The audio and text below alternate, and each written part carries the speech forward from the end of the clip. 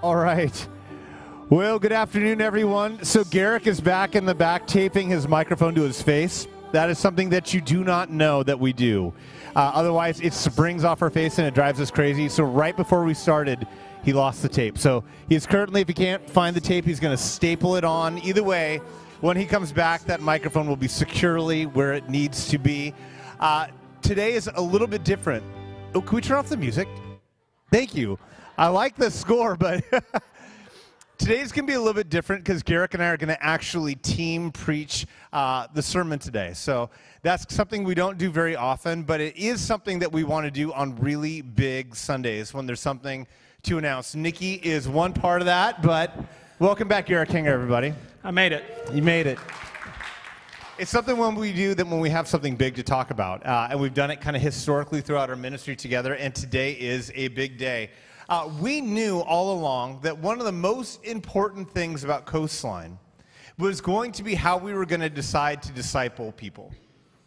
It's partly where you're going to meet, it's partly how you're going to function, it's partly your vision. All of those things are important, but ultimately, how you're going to disciple people and see them grow and mature in the Lord is one of the things that really helps each church have its own individual flavor, ministry, and it's what it really sets it apart. Now, we've done ministry a lot over the past few years where we've tried different discipleship models. We've done one-on-one models where one person is paired with another and there's a mentorship relationship. And once that grows, well, then they split off and then they both find a new one. We've done that and it's good. It's just very hard to scale because it means you need to find so many people and there's a lot of people waiting on the sidelines before you actually are ready to pair them with someone. So we've done that. We decided we're not going to do that. We've done life groups in the past, and life groups are great, except some people are really scared about the word life, like it's life sentence. Like, if I join this group, then I'm never going to leave this group, and what if I don't like this group? And so people are hesitant to give their life to Jesus and this group, and if you get a good group, then they want to lock the doors so no one comes in and ruins the good group. So life groups are good, but they come up with challenges as well. And we've done Sunday school classes where you just kind of have a teaching platform, which are cool, but then who wants to go hear 2 sermons each Sunday? So eventually, either I'm better than the person in the Sunday school class and they come here, or they're better than me and then they don't come here, and that just doesn't work. So we started dreaming about what it was going to be, and in the end, we've decided on Coastline Communities, which we're going to tell you about. Yeah.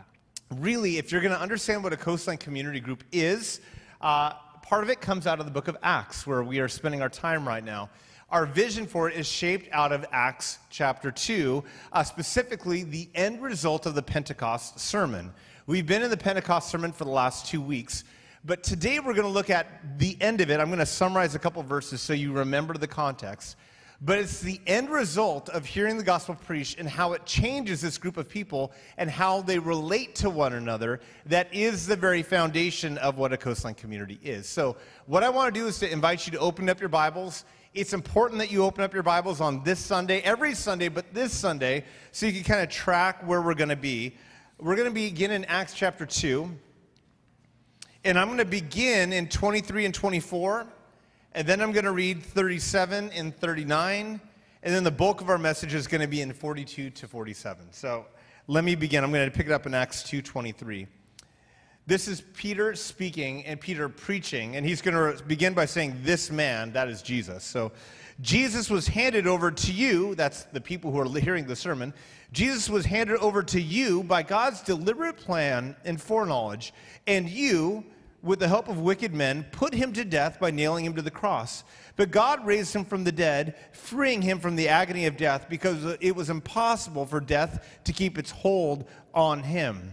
Verse 37. When the people heard this, they were cut to the heart and said to Peter and the other apostles, "Brothers, what shall we do?"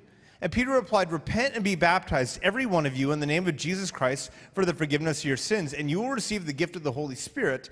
The promise is for you and your children, and who are far off, and for whom the Lord our God will call." Verse 42. They devoted themselves to the apostles' teaching and to fellowship, to the breaking of bread and to prayer. And everyone was filled with awe at the many wonders and signs performed by the apostles. All the believers were together and had everything in common, and they sold property and possessions to give to anyone who had need. And every day they continued to meet together in the temple courts, and they broke bread in their homes and ate together with glad and sincere hearts, praising God and enjoying the favor of all the people. And the Lord added to their number daily who were being saved. This is God's word for us today. Yeah. So let me bring you into a personal story, which I think is going to highlight one of the things we need to know to understand the Pentecost sermon. So we in our house, Melinda and I, we have a coffee table that is like upholstery on top and like wood on the bottom. Women, you know what I'm talking about, right? Great. We got this coffee table when we had children because we didn't want them to dent their faces on a wood table.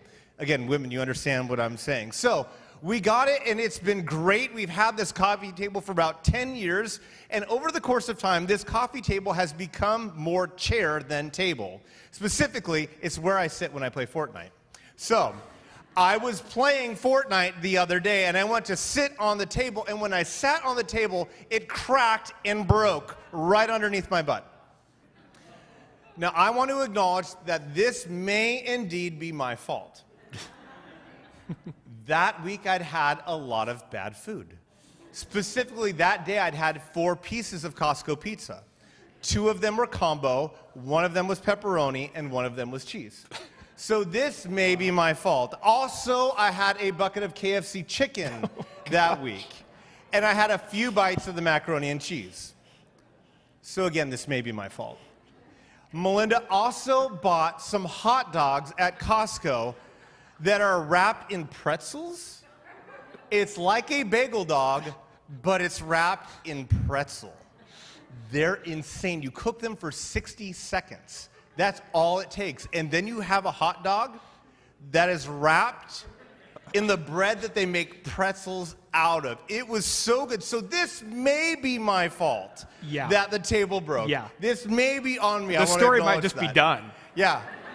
So let's pray. Let's pray. That's the word for the Lord. Now, one of the things I told Melinda would happen, she said, oh, the same thing happened to Colin yesterday. Colin sat on the table, and it broke, but he fixed it. And I want to believe that Colin can fix a table, but then again, he's 15. And expecting a 15-year-old to fix a table that he has broken is maybe one step above giving the drill to a chimpanzee or like a silverback gorilla, some primate. They're about on the same level. So I talked to Colin. I was like, you broke the table, and then you tried to fix it. He said, no, I didn't break it. What happened was that Chapman and Piper, they were sitting on the table with the Aaron twins, and they broke it. They're the ones who broke it. And when I told Melinda that it wasn't me, it was actually the Aaron twins who broke it, she said, it's really all of your faults because none of you should be sitting on the table to play Fortnite, which may be true. So the question is, whose fault is it really? Who's really to blame for breaking the table? Is it me? Is it Colin? Is it the twins? Now, if you can take all of this and laugh at it and now focus in this moment, that is one of the key questions in Pentecost. Who is it who's really to blame for Jesus' death? Is it the Roman guards who grabbed him, arrested him, put him on trial, and drove the nails through his hands? Is it their fault? Or is it the Jewish government who has come to believe that he is actually dangerous and a false prophet, and they're the ones who ask Rome to do it? Is it really their fault? Or is it the crowd's fault who calls for them to crucify Jesus and ask for Barabbas instead to be released to them instead of Jesus? Is it their fault? Who truly is to blame for the death of Jesus? And Peter begins by addressing it here in verse 23. This man, Jesus, was handed over to you by God's deliberate plan and foreknowledge, and you, with the help of wicked men, put him to death by nailing him to the cross. So he says, who is to blame for Jesus' death? All of you are. He's looking at this vast crowd. He says, all of you are responsible for Jesus' death. Now he makes a distinction. He says that there are some who are wicked men, and they did it for wicked reasons. They knew exactly what they were doing. They knew exactly what was behind every stroke of that hammer. They are to blame. But also there are some of you who just stood passively by. There are some of you who are there who are guilty as well. But then he extends it out even past there too, that there's some of you who also were here, and it's not just that you were passive, but you still are guilty as well, even if you kind of like Jesus. Now, it would be fair for the crowd to say, you can't blame me. I didn't do it. I didn't grab the hammer. I didn't ask him to be crucified. I wasn't even in Jerusalem when this happened. Keep in mind, this sermon happens 40 days afterwards. They could say, I wasn't even there. I was back at home. You can't possibly blame me. But Peter does. He says, even if you weren't here, even if you weren't present, even if you respected Jesus, he says, ultimately, you were responsible for Jesus going there upon the cross, even if you were not physically present. In a sense, he's saying the guilt for Jesus' death is bigger than if you necessarily wanted it. That every one of us is partly responsible for Jesus' death because Jesus is not killed by the Romans. He is not killed by the Jewish leadership. He is not killed by the crowd. He willingly chooses to go to the cross for our sins. In fact, when Peter tries to stop the crucifixion, Jesus says, don't you think I could stop this at any time? Don't you think I could call down angels to stop this if I wanted them to do? He says, no, I am choosing to go to the cross because of your sin. And in that way, because we have sinned, everybody there is guilty, and it moves both backwards and forwards. Everybody who has ever come before this moment, Adam and Eve, David, King Josiah, everybody in the Old Testament, they're guilty for Jesus' death because they have sinned. And everybody who moves forward from that moment, all the way to you and I and anybody who's ever started a war, whether we're considering a dictatorship or simply a third grader at elementary school, every one of us is guilty for Jesus' death. That's heavy. That's what he's saying, that all of you, we're all guilty for it. Now, when the people hear this, they're overwhelmed because they know that ultimately sin requires someone to pay it back. That's how their whole world existed. That if they sinned, they went to the temple, they made a sacrifice, they put in an offering, and then their sins were removed from them. Now, if it's true that they have been responsible for the death of the Messiah, what is the sacrifice that you have to give to remove that from you?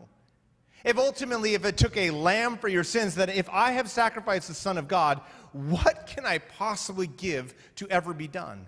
And the whole point of Peter's message is this: if you repent and if you believe, then you will be forgiven right now by Jesus for killing Jesus. When they hear that, it fills them with such a sense of overwhelming joy and awe that's going to drive everything else that they're going to do.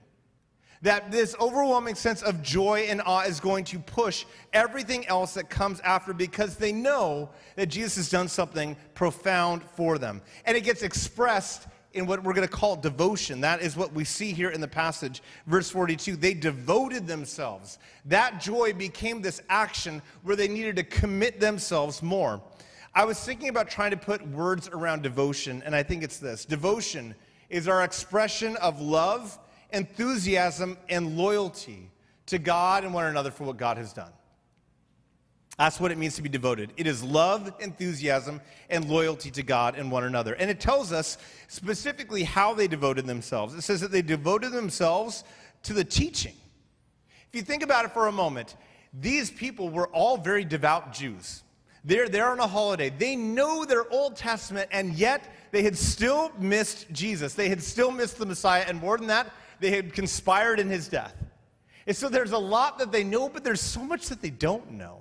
And so as they come to hear about Jesus, and as they come to realize that they have been forgiven by him through faith, their very next thing they want to do is to learn. They want to understand what they missed and how they missed it. In a sense, in that moment, you have 3,000 people who become Christians, and every one of them is a baby in the faith. And so the way John Stott, the theologian, says it is that in that day in Jerusalem, the church became a university. to help people understand who Jesus was and what the message of the Messiah had been throughout the Old Testament and what it required of them as well. So the early church is a place where the Bible is cherished and where it's taught. But more than that, it's a place where the Holy Spirit is present as well. So often churches lean very hard into being a Holy Spirit church or being a Bible church. And a lot of times Christians divide themselves like, I am more of a Bible person or a Holy Spirit person. But in the first century church, we see that they are both. They have had this profound experience with the Holy Spirit where they've seen the miraculous happen, and they're going to constantly lean on the Holy Spirit, but they're at the same time going to devote themselves to the Word. That the Word and Spirit become dance partners in the life of the early church. Mm-hmm. And they're going to allow both to be fully present and to be celebrated. I mean, you see it in verse 42. They devoted themselves to the apostles' teaching, and then look at verse 43. Everyone was filled with awe at the many wonders and signs. Teaching and wonders. Teachings and spirit and sign. That is exactly who the first century church was. And it's not just that they were devoted to teaching. Look at what it also says. That it was expressed in their devotion to one another. Look at verse 46. Every day they continued to meet together in the temple courts. So they continued to meet together in very formal religious settings. They continued to go to church, basically. They didn't check out of the temple. In fact, it says that every day they went to church together and to the formal practice of worship, that the temple was the center of their faith. It's where prayers and cleansings and offerings were happening. And that is where they still went to worship God, in the temple. But they didn't only have formal places of worship, they also had informal places of worship. Because look at verse 46. They broke bread together in their homes, and they ate together with glad and sincere hearts. See, this joy that they had in the Lord also bound them together. And so they didn't just want to go to church. They didn't just want to attend a common place. Their lives were mixed together in the big and small things of eating and worshiping.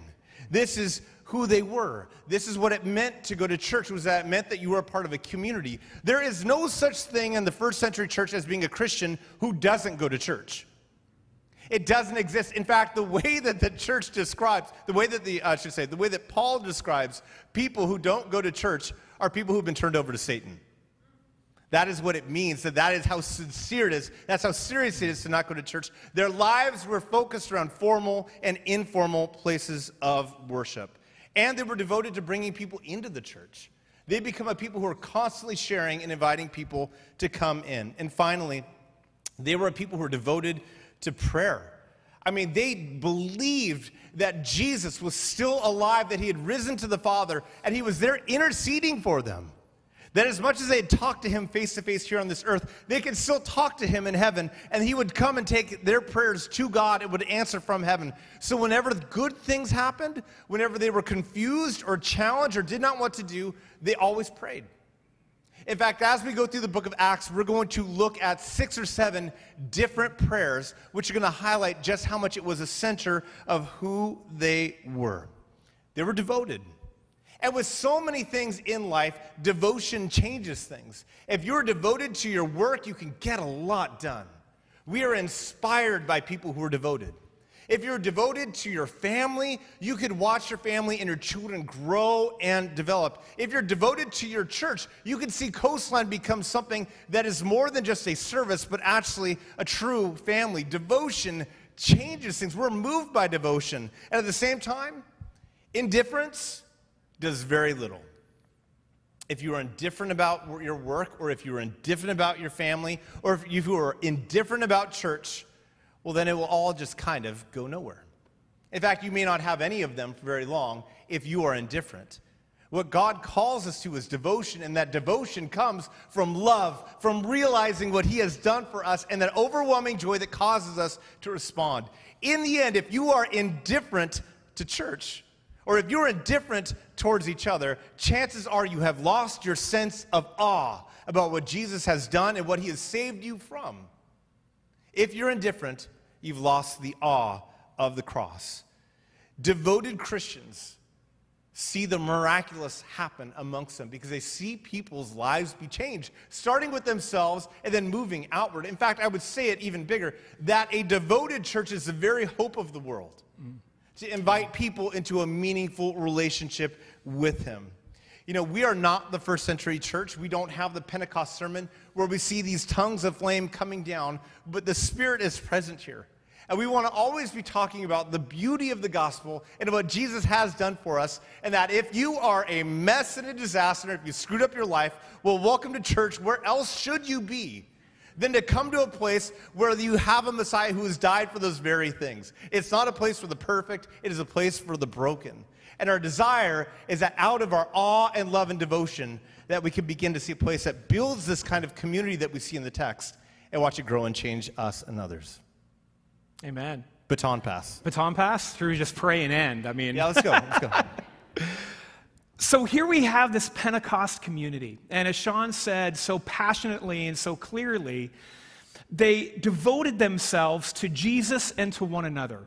And you might be sitting here thinking about, okay, I don't know where my devotion is at. I'm maybe somewhere in the middle. I look at Acts 2 and I see some things about it that maybe I can picture myself being a part of, and other things that I recognize that I'm more indifferent. And as Sean said, regardless of where you're at in your rate, I guess you'd say, of your devotion to Jesus and to one another, I want you to hear again from my mouth, Coastline is a place where we're seeking, with God's help through the Word and the Spirit, to grow as a devoted people. To take places where you and I both know that we are indifferent and grow that devotion that we might live, as we see in Acts 2, in this Pentecost community.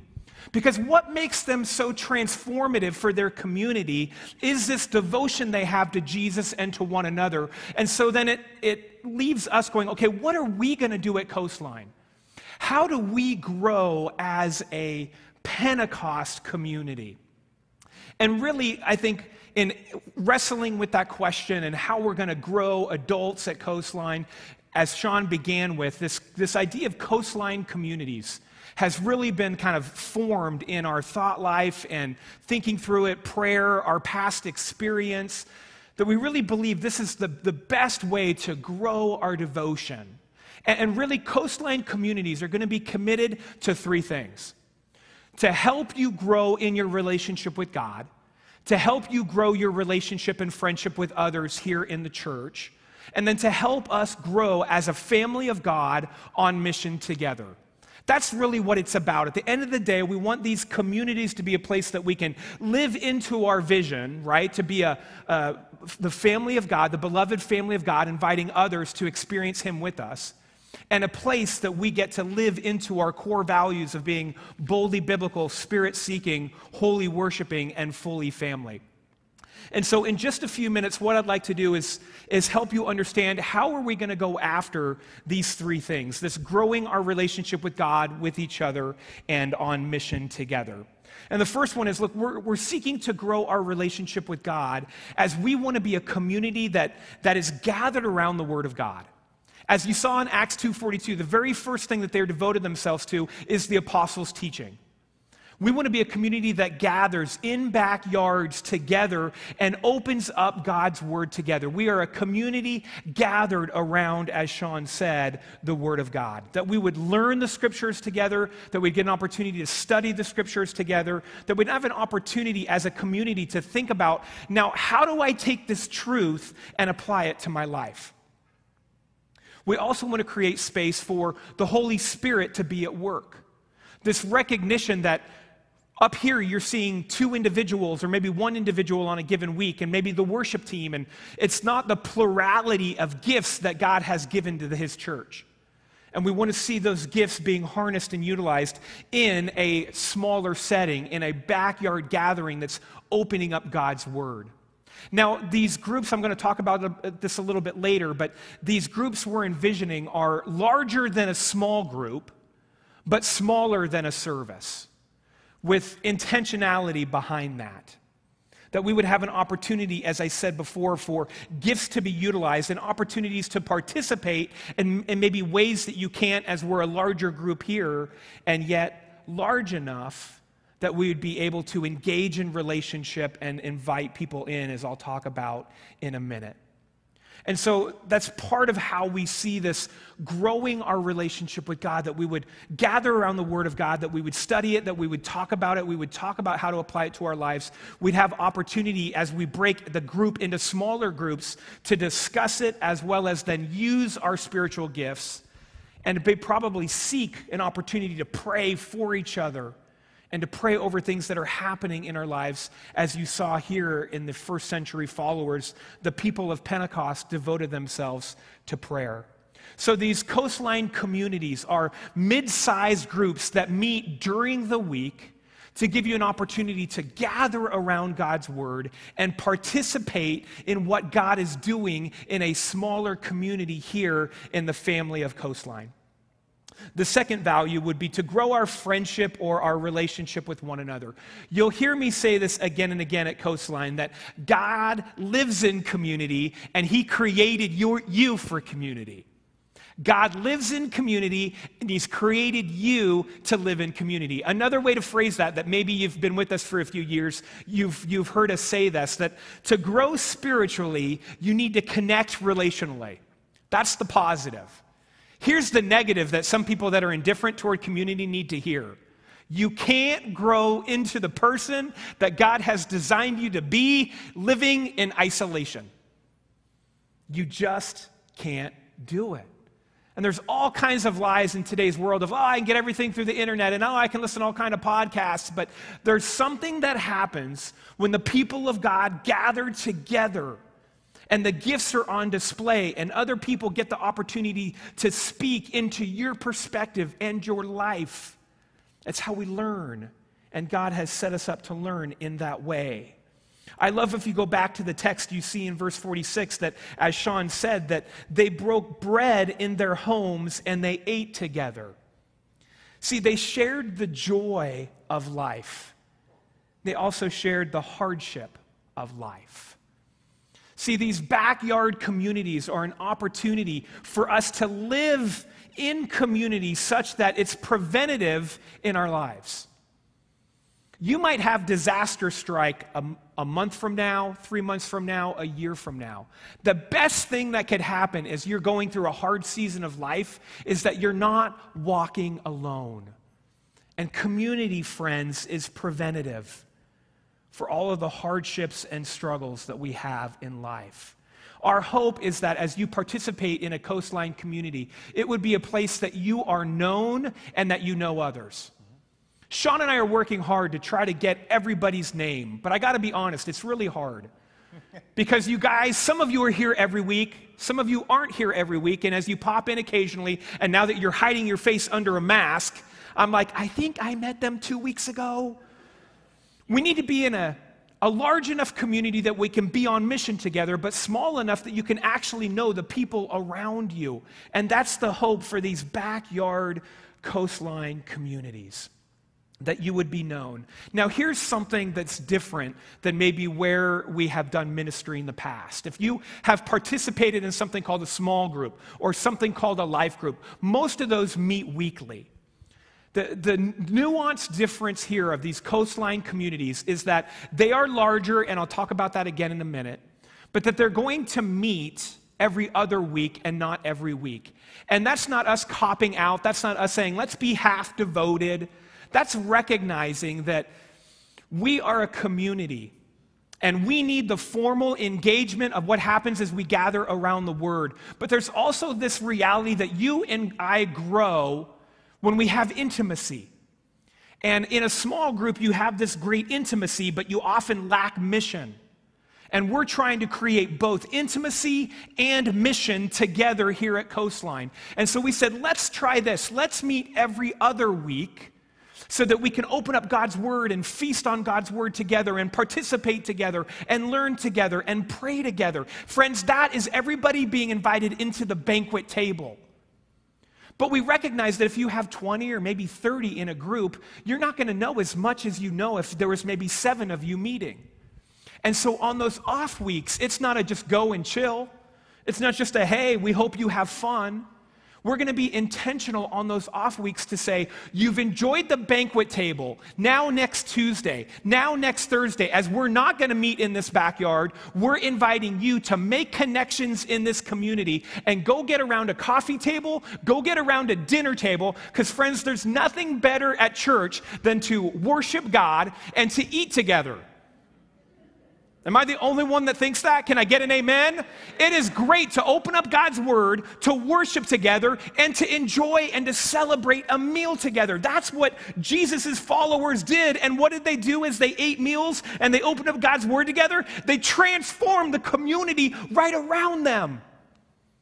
And I believe that as we lean in together in these coastline communities and say, I will be here for the banquet table, and on the off week, I will connect with this person that I'm getting to know, or that I know well, or that I don't know yet, and we will enjoy a coffee table for those that are too busy to cook. Can I get another amen? See, there's space for you at Coastline if you cook. There's space for you at Coastline if you don't cook. Go get around a coffee table, a dinner table, because life, or I should say this, discipleship happens just as the church gathered, in both a formal setting and an informal setting. You know what I'm talking about. You've opened up God's word and you've had the Spirit go, yep, that's something you need to work on.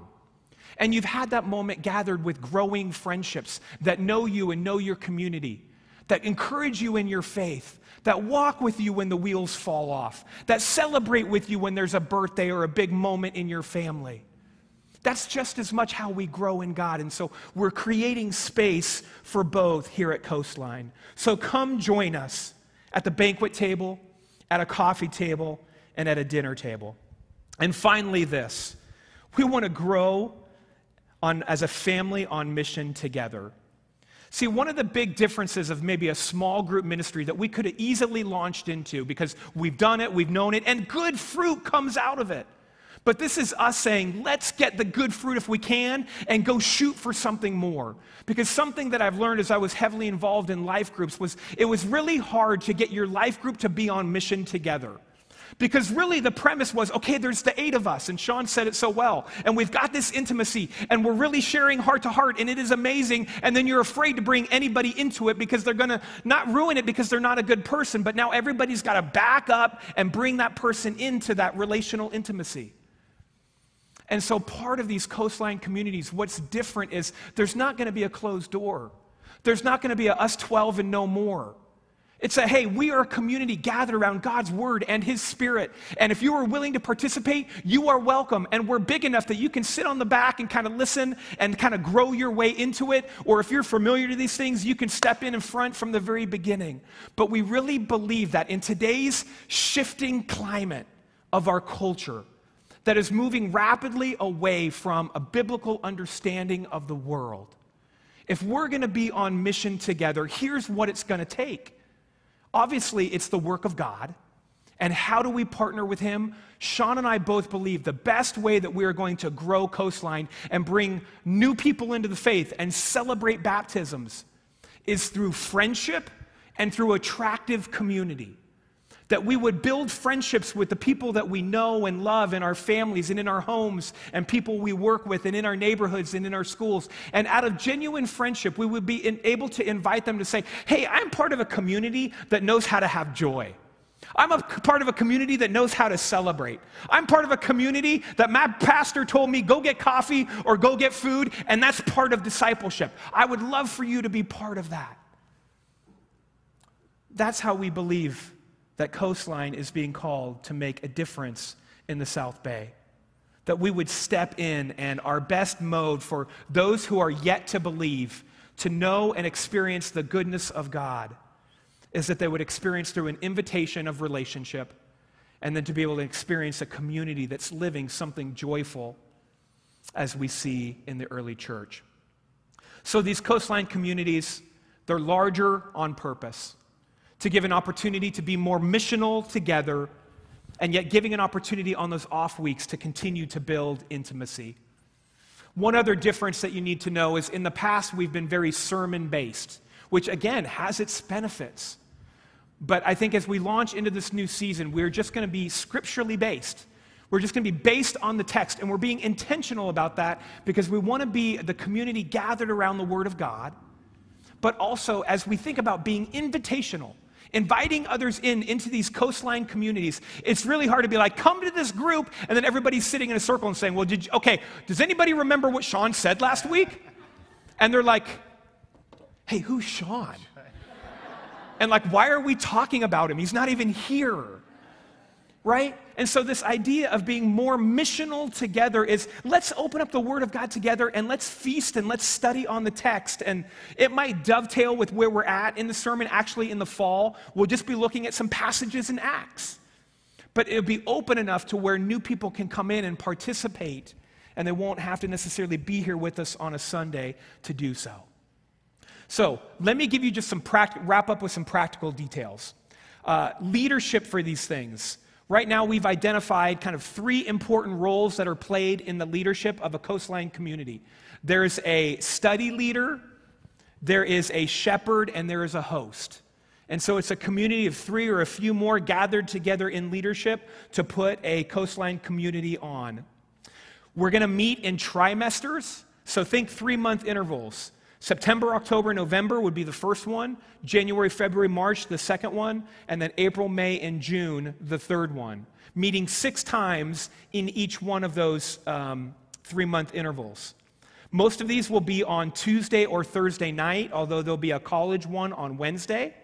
The length will be 6:30 to about 8:15, and we're being intentional about these dovetailing with some ministries here. So we'll try to have some groups that meet on Tuesday if you have students that do student ministry on Tuesday. You might have children of 5th grade and under. The Coastline crew is going to be on Thursday. So if you have little ones, what you're going to be able to do is to partake in a coastline community by dropping your kid off at 6:15 here at St. Andrews, driving to your coastline community, finishing up there around 8 or 8:15, and then making sure you're back by 8:30 to pick up your children. So that way you're getting an opportunity as an adult to grow in the faith, and your kids are getting the same. And so we're trying to take this coastline community ministry and build it with our students and with our children. As you've heard before, we're going to kick off in 2 weeks, September 21st and September 23rd. That one is going to be mostly just enjoying a meal together and getting to know people. You're going to hear more next week about the leadership that we have identified just to get us started. We'll have an opportunity to have them up front, and you'll hear a little bit about who they are and what they're passionate about. And then you'll be receiving an email from us this week regarding these coastline communities and how you can sign up to participate. Basically, we just need you for the first couple weeks to go ahead and register so that we know, A, how much food is needed, but then B, we can also figure out, okay, how is our community kind of fleshing out across these different coastline communities that we're offering? So I think that's it as far as kind of the details that I needed you to be aware of. Let's do this to end our message. I want to invite you, worship team, you can come on up. I want to invite you just for a moment to think about where are you at in your devotion to Jesus and to the people here at Coastline. Where is that devotion? Do you feel more indifferent, or are you here and you're ready to go? And just take some time and think through that. And then think about, okay, how are you going to participate? How are you going to join us in these coastline communities? How is God calling you in? Because may I remind you, when he says they devoted themselves to the apostles' teaching and to fellowship. Fellowship is not just kind of what magically happens when 2 people decide to hang out together. The language there is that you would step in and participate and give who you are for the sake of growing something that is beneficial to the whole community. What will be your level of participation? Will you make sure that you come join us, not only on Sunday, but join us for these coastline communities? Let me pray for us, and then we'll engage in worship. Father, we just take this moment now. Father, we thank you for the Pentecost community and what they've taught us. Father, to be devoted to you and to one another. Father, we recognize that you're the one that grows our devotion. And Father, that we're offering Coastline Communities to help each one of us grow our devotion to you and to each other. And so, Father, we're asking in this moment, would your Holy Spirit search our minds and our hearts? What are our reasons in the past for not participating? What are we scared of the idea of stepping in deeper? What commitments do we need to shed in order to make being devoted to you and a Coastline community a priority? Father, if we're here and we're all in and we're ready to do this thing, Father, would you harness our excitement and our joy? Would you help us encourage those around us to come and jump in? Or Father, maybe who do you have in our minds and who do you want to put on our hearts for us to call this week and encourage to come and join with me as I jump into this? So Holy Spirit, thank you for your word. Thank you for your commitment to us. Thank you that you're always at work on us. Would you grow our devotion to you, that we might be a church collectively, like the early church that says we are devoted to the apostles' teaching and to fellowship and to the breaking of bread and to prayer. And in that, Father, would you add to our numbers daily the number of people who can profess faith in Jesus Christ as their Lord and Savior. It's in your name we pray. Amen.